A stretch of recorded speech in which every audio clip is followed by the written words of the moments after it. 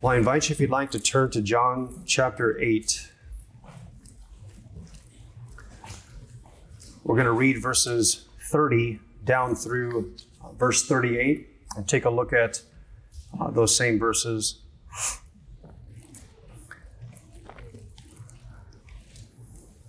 All right, before we read the passage and look at it, let's pray together. Our Father in heaven, you've given us your word in a language that we can understand. Many of us have read this passage and others like it dozens, if not hundreds of times. And so as we come to your word each week, we confess that we have a level of familiarity with it that oftentimes blinds us to being enamored with it and delighting in it. So we ask that you would overcome our own dullness, that you would fill us with your Spirit. We would cause us to glory in our Lord Jesus Christ and what you sent him to do for us, and that you would also mold and shape our lives that we'd be more like him. So save any in this hearing who don't know you, and encourage and edify your people. For Jesus' sake we pray. Amen. All right, John chapter 8, beginning at verse 30, speaking of Jesus, as he was saying these things, many believed in him. So Jesus said to the Jews who had believed in him, "If you abide in my word, you are truly my disciples, and you will know the truth, and the truth will set you free." They answered him, "We are offspring of Abraham, and have never been enslaved to anyone. How is it that you say you will become free?" Jesus answered them, "Truly, truly, I say to you, everyone who commits sin is a slave to sin. The slave does not remain in the house forever. The Son remains forever. So if the Son sets you free, you will be free indeed. I know that you are offspring of Abraham, yet you seek to kill me because my word finds no place in you. I speak of what I have seen with my Father, and you do what you have heard from your father." Thus far, the reading of God's word. May he bless it to our hearts and lives this morning. Beloved brothers and sisters of hope, and everyone listening this morning, as we've noticed throughout the Gospel of John, what took place was a massive transition from people following John the Baptist with huge crowds that were going out to the Jordan to be baptized by him. And there was a transition point where people left John the Baptist and started following the Lord Jesus Christ. And we might have seen the high point, which was the feeding of the 5,000 men, or let's say 20,000 people, including women and children, give or take. And after that, we had a crowd that was very much slimmed down based on the teachings of our Lord Jesus Christ. But what is interesting is that John tells us that the people who were following him in the crowds were his disciples. And we're told even in John chapter 2 that there were people who believed in Jesus, and yet Jesus didn't commit himself to them. So there's this a bit of a tug of war here. We have disciples who are real and genuine, and then we have people who are called by the same name, disciples or students or followers of the Lord Jesus Christ, but they're not real. They're fake. They're false. And what we have before us in this passage is a portrait of false disciples, but also a portrait of what it looks like to be a true disciple. And John is taking the time to spell this out to us, not in fullness, but he's giving us some easy ways to tell if we're genuine disciples. He used the words true disciples, genuine disciples of the Lord Jesus Christ. And so as we walk through this, I want us to notice just four things: two about false disciples and two things about true disciples. So first, the reality of false disciples. They exist. Secondly, the characteristics of false disciples. What do they look like? What are their marks? Third, the mark of true disciples. And then fourth, the freedom of true disciples. So let's begin with the reality of false disciples. Take a look at verse 30, if you would, in your Bible. As he was saying these things, many believed in him. Verse 31, so Jesus said to the Jews who had believed in him, and then verse 38, I speak of what I have seen with my Father, and you do what you have heard from your father. So in this same conversation, John's telling us there were many who believed in him. Jesus said to those who had believed in him, and he keeps talking with them back and forth. And at verse 38, he says, I speak of what I have seen with my Father, and you do what you have heard from your father. Well, who is their father? Verse 44, you are of your father, the devil.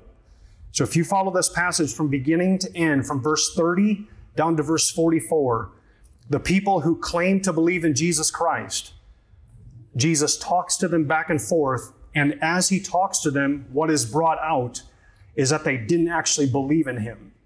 So they're followers of the Lord Jesus Christ externally. If you ask them, are you a Christian? Likely they may have said, yes, I'm a believer. I'm a believer of God. I think Jesus is the Messiah. He's the prophet, as the crowds before said after Jesus fed the 5,000.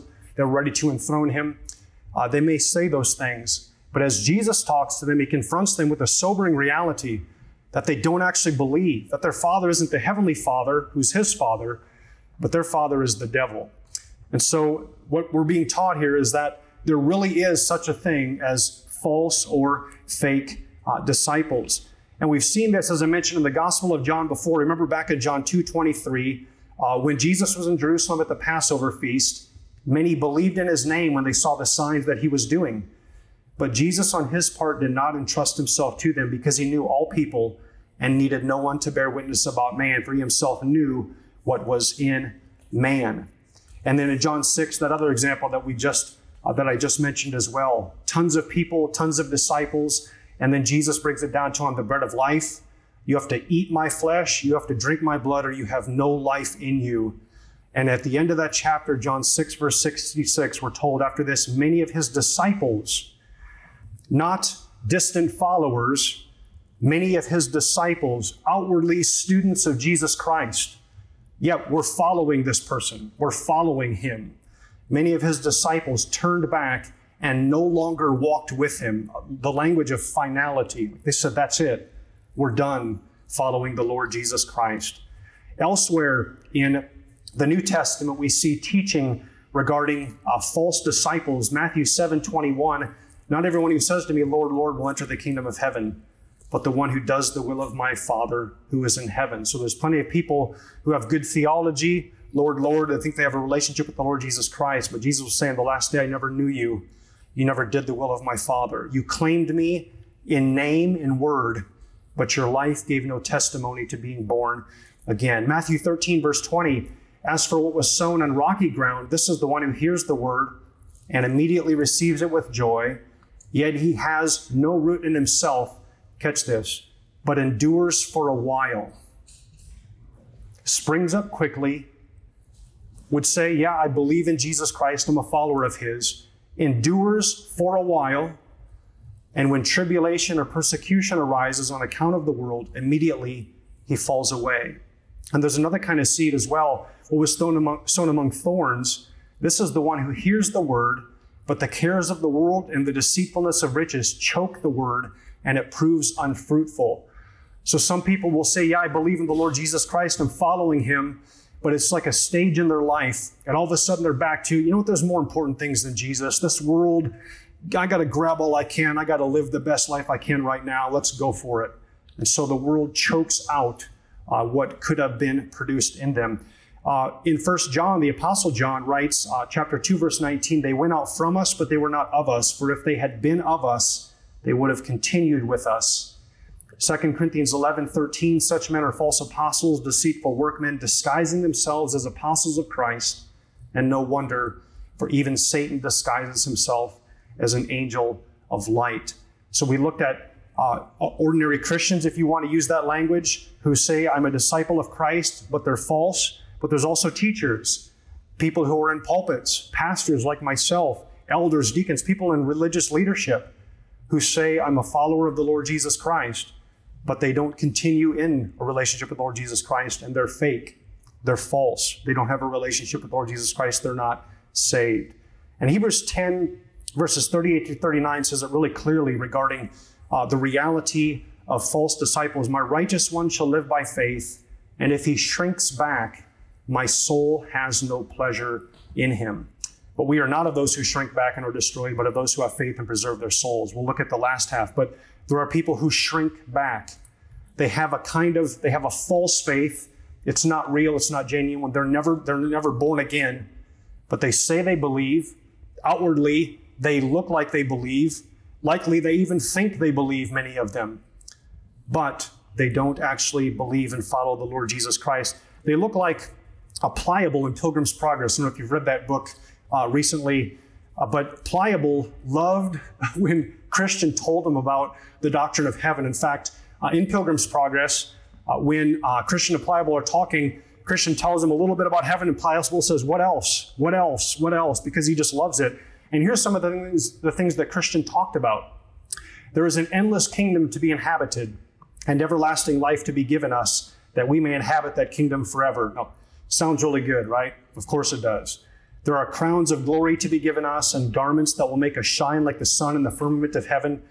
Who doesn't want to shine like the sun? There shall be no more crying nor sorrow, for he that is owner of the place will wipe all tears from our eyes. There shall be with there shall be with seraphims and cherubims creatures that will dazzle your eyes to look on them. Disney has nothing over heaven. There also you shall meet with thousands and 10,000s that have gone before us to that place.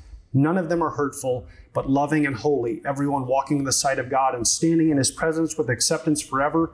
In a word, there we shall see the elders with their golden crowns. There we shall see the holy virgins with their golden harps. There we shall see men that by the world were cut in pieces, burnt in flames, eaten of beasts, drowned in the seas, for they love the Lord of the place, all well and clothed with immortality as with a garment. Pliable says, the hearing of this is enough to ravish one's heart. Glad am I to hear of these things. Come on, let's get going faster. And then they hit the Slough of Despond, the difficult spot. They're stuck in the mud. They're in quicksand, as it were, thick mud up to their necks. Pliable says, Christian, where are we? And Christian says, I don't know. I don't have a clue. But I know that I've got to get this burden off my back. And I know where glory lies. I don't care what I have to go to get through it. And Pliable says, I'm out. False disciples, beloved.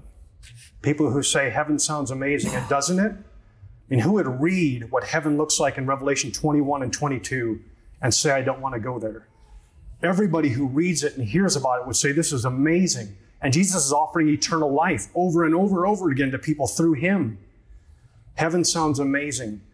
And yet you throw difficulty, you throw tribulation, you throw trouble, you throw persecution, you throw sin, you throw just heartache in there. And a lot of people tap out and they say, I'm done. Following Jesus sounded really good, but if he's Lord of everything, then why all this pain? Why all this difficulty? Why do I have to bear a cross now? Why can't I have glory now? And people can't see the end from the beginning because they have no faith. Remember, in order to see the kingdom of God, you have to be born again, like Jesus told Nicodemus. In order to see that it actually exists, that there's something on the other side of this world, you have to have faith. You have to be born again to even behold it. And if you can't see it, then you're going to stop pursuing it when this life gets really difficult. And even by experience, beloved, churches are composed of real believers who abide in Christ. And churches are also composed of people who outwardly profess Christ, and yet they're not real disciples of our Lord Jesus Christ. It's going on here in Pella. It's going on all over the world.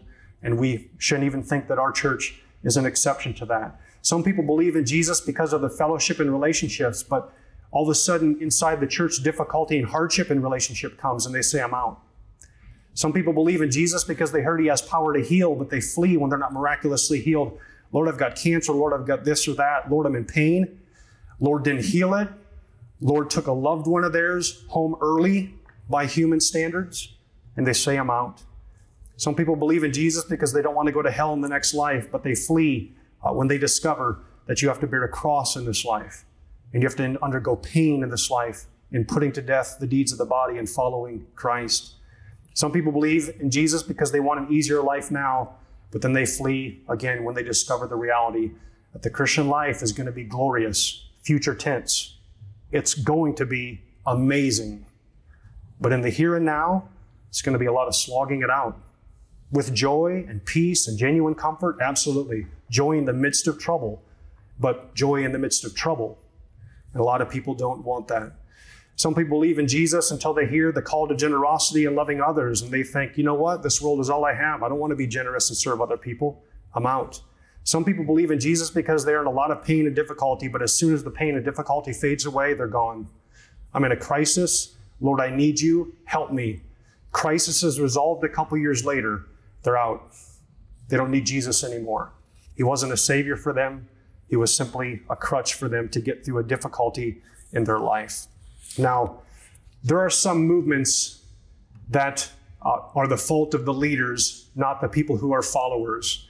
So you think of like a Bethel church, just take easy pickings with their Bethel music that they spread out, and they use that to draw other people into their false teaching, which says that Jesus is the perfect Christian, taught by Bill Johnson and other people, and denying the deity of Christ in so many ways, which is just horrible teaching and horrible for the souls of people.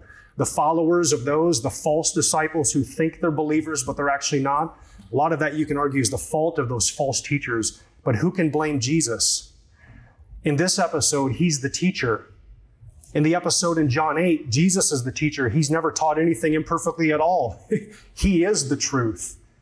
And following Jesus are false disciples. So you can't blame the teaching in this instance. You can't say, well, you mistaught us, Lord. You led us down the wrong path. This is entirely the fault of the people who have heard the Lord Jesus Christ, and yet they refuse to believe. Now, what are the characteristics of false disciples? So false disciples really exist, but what are the characteristics? There's more than 4, but I want us just to look at 4 in these verses. The first is in verse 33, trusting in associations for salvation. So verse 33, they answered them, we are offspring of Abraham and have never been enslaved to anyone. How is it that you say you will never become free? So we are offspring of Abraham. So the fake believers are trusting in their biological connection to Abraham, which was real. In fact, if you go down to verse 37, Jesus says, I know that you were offspring of Abraham. So Jesus isn't denying that. He's not saying, look, you're off base. He's saying, you're absolutely right. You're offspring of Abraham. But being a biological descendant of Abraham doesn't save anybody. It doesn't save anybody. That's Jesus' point. He's going to dive into that point later on in this chapter in quite great detail. But let me update that a little bit here to us, because probably none of us here are arguing, hey, I'm safe because I'm a biological child of Abraham. Probably a lot of us don't have a Jewish ancestry. But some of us might have a Christian ancestry, or we say, I live in a Christian nation, or my parents were believers, or I have friends, I'm associated with Jesus because I have friends who are Christians, or I know a lot about the Bible. So we think I'm saved by my association in the same way the Jews did. And beloved, being part of a church is an evidence that we're saved, but it's no guarantee that we're saved.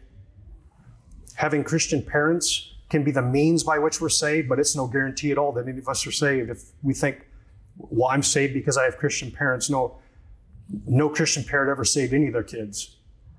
No church ever saved anybody. Jesus Christ saves, beloved, and faith in him, not faith in Abraham, not faith in our church, not faith in our parents, not faith in our Christian friends, not faith in our Bible knowledge. Only faith in Jesus Christ saves. So the first characteristic of false disciples, they trust in associations for salvation. The second characteristic is that they have no knowledge of the enslaving power of their own sin. Verse 33, we are offspring of Abraham and have never been enslaved to anyone.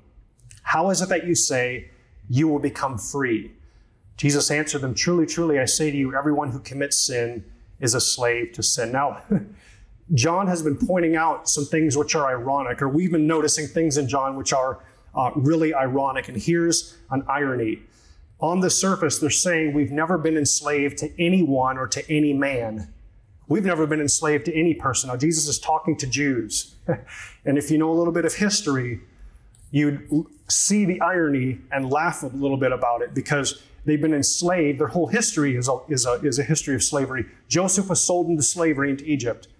The Israelites were in Egypt for 400 years until Moses showed up and God took them out through that. The Canaanites and the Philistines were constantly defeating them and bringing them under their reign and making their lives miserable. Babylon owned them. The Chaldeans came, and the Assyrians, and brought them under their control. And right now, as they were speaking, Rome was their master. They paid taxes to Rome. They were not a free people at all politically, which is how these Jews often thought. We've never been a slave to anyone. You could say, wait a minute, study history. Look at your own setting. But Jesus doesn't correct their misunderstanding, as is so often the case, because he's not talking about political bondage. He clarifies in verse 34 what he's talking about. What kind of slavery? Everyone who commits sin is a slave to sin. That's the slavery Jesus is talking about. The slavery that you're in is not political.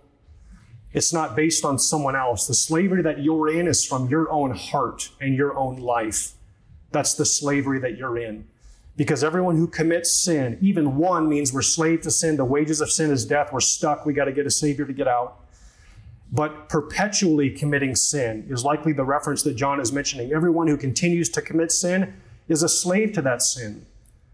We can't have good works that outweigh that sin and our good works buy us out of slavery.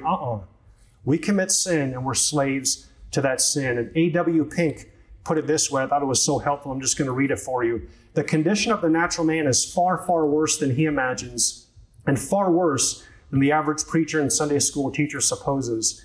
Man is a fallen creature, totally depraved, with no soundness in him from the sole of his foot even unto the head. He is completely under the dominion of sin, John 8:34, a bond slave to diverse lusts, Titus 3:3, so that he cannot cease from sin, 2 Peter 2:14. Moreover, the natural man is thoroughly under the dominion of it. He is taken captive by the devil at his will, 2 Timothy 2:26. He walks according to the prince of the power of the air, the spirit that now works in the children of disobedience, Ephesians 2:2. He fulfills the lusts of his father, the devil, John 8:44. He is completely dominated by Satan's power, Colossians 1:13. And from this thraldom, nothing but the truth of God can deliver. Beloved, we live in a world right now, a society, it's probably always thought this, where we think that the worst form of slavery is what took place in the 1800s in America, and before then, and after then even. We think that the worst form of slavery is political slavery. If whoever we didn't vote for ends up in power, we're now going to be enslaved. And if you ask many of Jesus' so-called followers who their worst slave master was, they would have said something about politics as well. In fact, the disciples said, "Are you at this time, going to deliver us?" All the way before Jesus' ascension, are you now going to deliver us from Rome's oppression? Are you going to now restore the kingdom to Israel at this time? Political, always on their mind, world power. And Jesus is coming to bring a different kingdom. He's going to bring a different kingdom. He's from a different kingdom, and he calls us into a different nation, as it were, a different kingdom. It's tempting for us to be drawn into that same mindset. The worst thing that can happen for us is slavery to someone else's political power. And we've forgotten this is a legendary story. Nobody really knows if it's true, but it sure does make a powerful point, that the London Times asked a question, what's wrong with the world today? And G.K. Chesterton, with typical pithiness and funniness, responded, "Dear sirs, what's wrong with the world? Dear sirs, I am yours, G.K. Chesterton." That's it, a 2-word response. What's wrong with the world? I am. Me. And every human being should say that. What's wrong with the world? Also, what's wrong with my world? How am I enslaved? I'm enslaved because of me. I've got my own sins that enslave me and that I've got to deal with. And Alexander Solzhenitsyn, the Russian writer, put it this way: the line separating good and evil passes not through states, nor between classes, nor between political parties either, but right through every human heart. We've all got a heart problem, beloved, that we need to deal with. Our own sin is what enslaves us. And this is what the false disciples didn't get, and they don't. They don't get, I've got my own problem. My biggest problem isn't somebody else out there. My biggest problem isn't a political problem. What they don't understand is that their biggest problem is their heart problem. I'm a slave to sin. And unless I get out of this bondage, unless I get somebody to come in and break these shackles and do something for me that I can't do, I'm stuck. And I'm just going to be a slave the rest of my life, and I'm going to be enslaved in hell forever. That's why, beloved, when we evangelize, we bring people face to face with their own sins and not with the sins of other people, right? When we reach out to people around us, we're not sitting there talking to them, "Hey, yeah, the world's a mess. Everything's a problem." Absolutely, which it is, and it always will be, right? Every generation says it can't get any worse.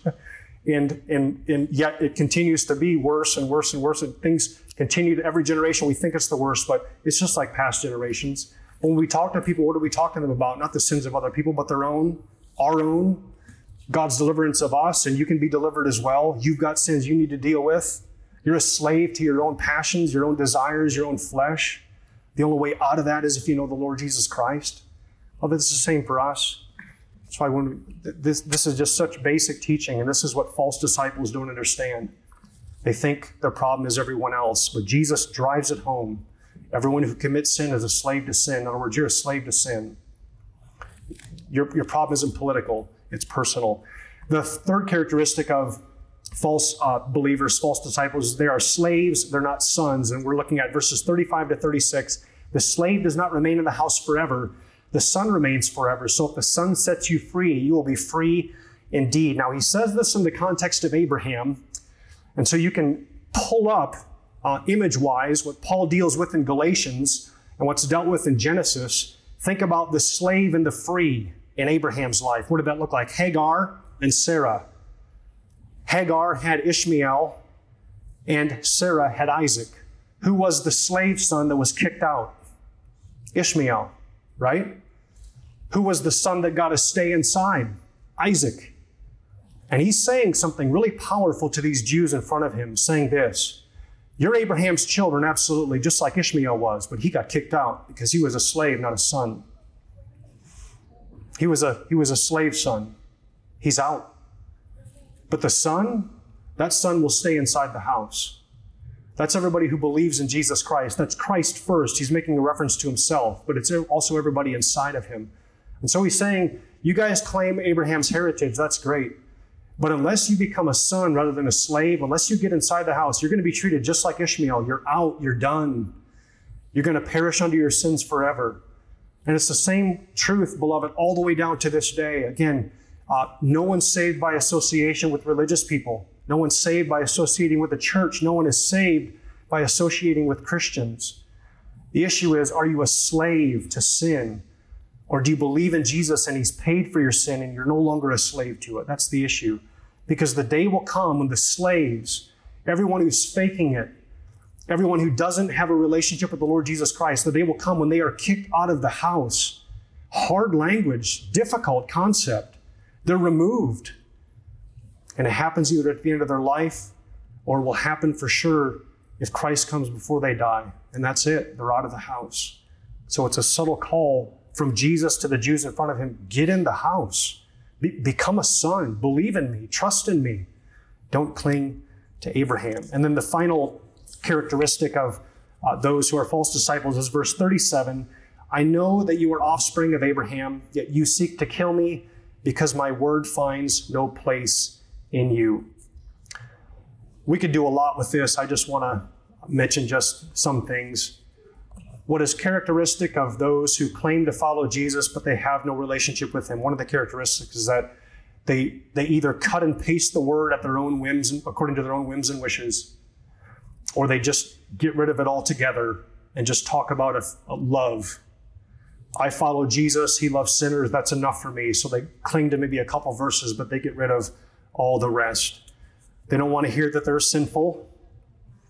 Or if they do hear that they're sinful, they say, yeah, but I don't have to deal with it very much. Jesus is a Savior who forgives, and that's enough. I can keep on living in sin.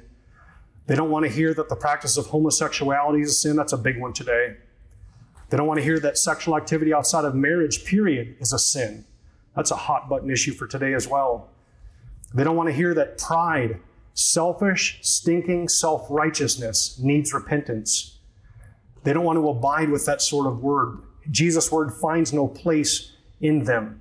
They don't want to hear that living a self-centered life is sinful. They don't want to hear that. The word flat out calls it out. Look, you people are clay. God the potter made us. We're just pots. We're called to do what he calls us to do. We're called to believe in Jesus. We're called to die to ourselves. We're called to follow him. We were made for someone else's glory, not our own glory. Beloved, you take that message to the world, and that finds no place in their hearts, the words of Christ. They can't live with it. They don't want to live with it. And maybe this is the biggest one for them. The only way that you will ever attain heaven is if you believe in the Lord Jesus Christ. There is no other way. Boy, that ruffles tons of feathers. People can't live with that. And the reason that they can't live with it is because no matter what they say, they're not genuine disciples of the Lord Jesus Christ. If they can't abide by the word, if they can't trust God's word, if they can't follow the word, let it live in their hearts, they're just telling that they don't believe in the Lord Jesus Christ. In fact, these Jews actually wanted to kill Jesus. That's another sign which we can look at, another characteristic. We want to get rid of Jesus altogether. Well, let's finish by looking at two things regarding believers. And the first is the mark of genuine believers. Verse 31, if you abide in my word, you are truly my disciples. So again, he's distinguishing between false disciples and those who are truly or true genuine disciples of the Lord Jesus Christ. And the mark is, if you abide in my word. That's the telltale sign. It's not the only sign, obviously, but in this passage, that's the sign that Jesus gives if we abide in his word. The word abide just means continuing, pressing in, abiding. It can mean sitting down, almost like moving into a residence, abiding. So where we abide or live in the word, we're people of the word is part of our life. It's what we read. It's what governs our lives. It's the final authority for our walk with the Lord. If we abide in the word, we're truly the disciples of our Lord Jesus Christ. And this abiding is also talked about, this continuing in it, this persevering in the Christian life is also talked about in a few places I want to mention. The first one, I've already mentioned it, Hebrews 10:39, we are not of those who shrink back and are destroyed, but of those who have faith and preserve their souls. Matthew 10:22, you will be hated by all for my name's sake, but the one who endures, who abides to the end will be saved. Revelation 2:10, behold, the devil is about to throw some of you into prison that you may be tested, and for 10 days you will have tribulation. Be faithful unto death, and I will give you the crown of life. And Revelation 3:8, I know that you have but little power, and yet you have kept my word and have not denied my name. Jesus isn't talking about the starting line, abiding in my word. He's talking about the middle race, as it were, and the end line as well. He's saying, look, if you want to know if you're my disciple, you won't just say you're mine. You won't just have your life turned upside down or turn your life upside down for a little bit. But if I show up 5 years later, you'll still be following. And if I was to set on my calendar another time and I showed up 10 years later, you're still there. Oh, life may be difficult. Oh, life may be going amazing. But the cares of the world and all your success, or the trial and the persecution, nothing will tear you away from me, and you will just keep walking. And you say, whether my life is going incredible and I've got the deceitfulness of riches to deal with and the deceitfulness of success and fame to deal with, or life is going miserable and I've got the challenge of pain and suffering, and how can God be good and all-powerful at the same time when this is happening to deal with? Either way, 50 years later, 60 years later, you'll still be right there. And you'll still be walking. You'll be abiding in my word, trusting that what I've said is the truth. Even if your feelings or your own thoughts or the world around you contradicts it and says it can't be true, you will continue to abide in my word. Look, some of us have a run that's about as long as the thief on the cross. It's like the 3-meter dash, right? That's what it is. Surely you'll be with me in paradise today. Wow, that's amazing. Wouldn't that be? Some people would just love that, right? I got to do whatever I want. I got to steal whatever I want. And then I go to heaven. And it only costs me about just a few hours on the cross. Well, beloved, for most of us, it's not going to be the case. But for a lot of us, are having to abide in the word and stick close to the Lord and live as people of the word, trusting in Christ to be saved, looking to Jesus for righteousness rather than trying to produce our own and becoming really condescending and mean like the Pharisees. Believing that what he said is true, following his commands because we love him. Jesus says, look, if you love me, you'll keep my commandments.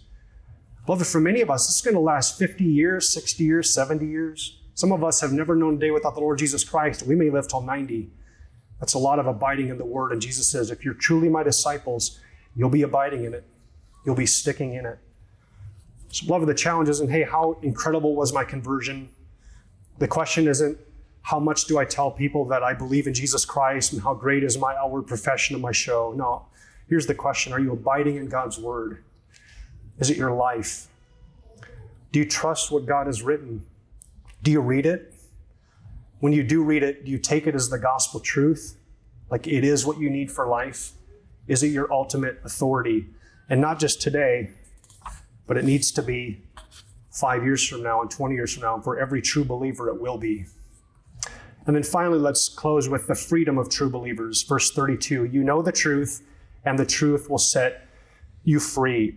So as we abide in the word, we will know the truth.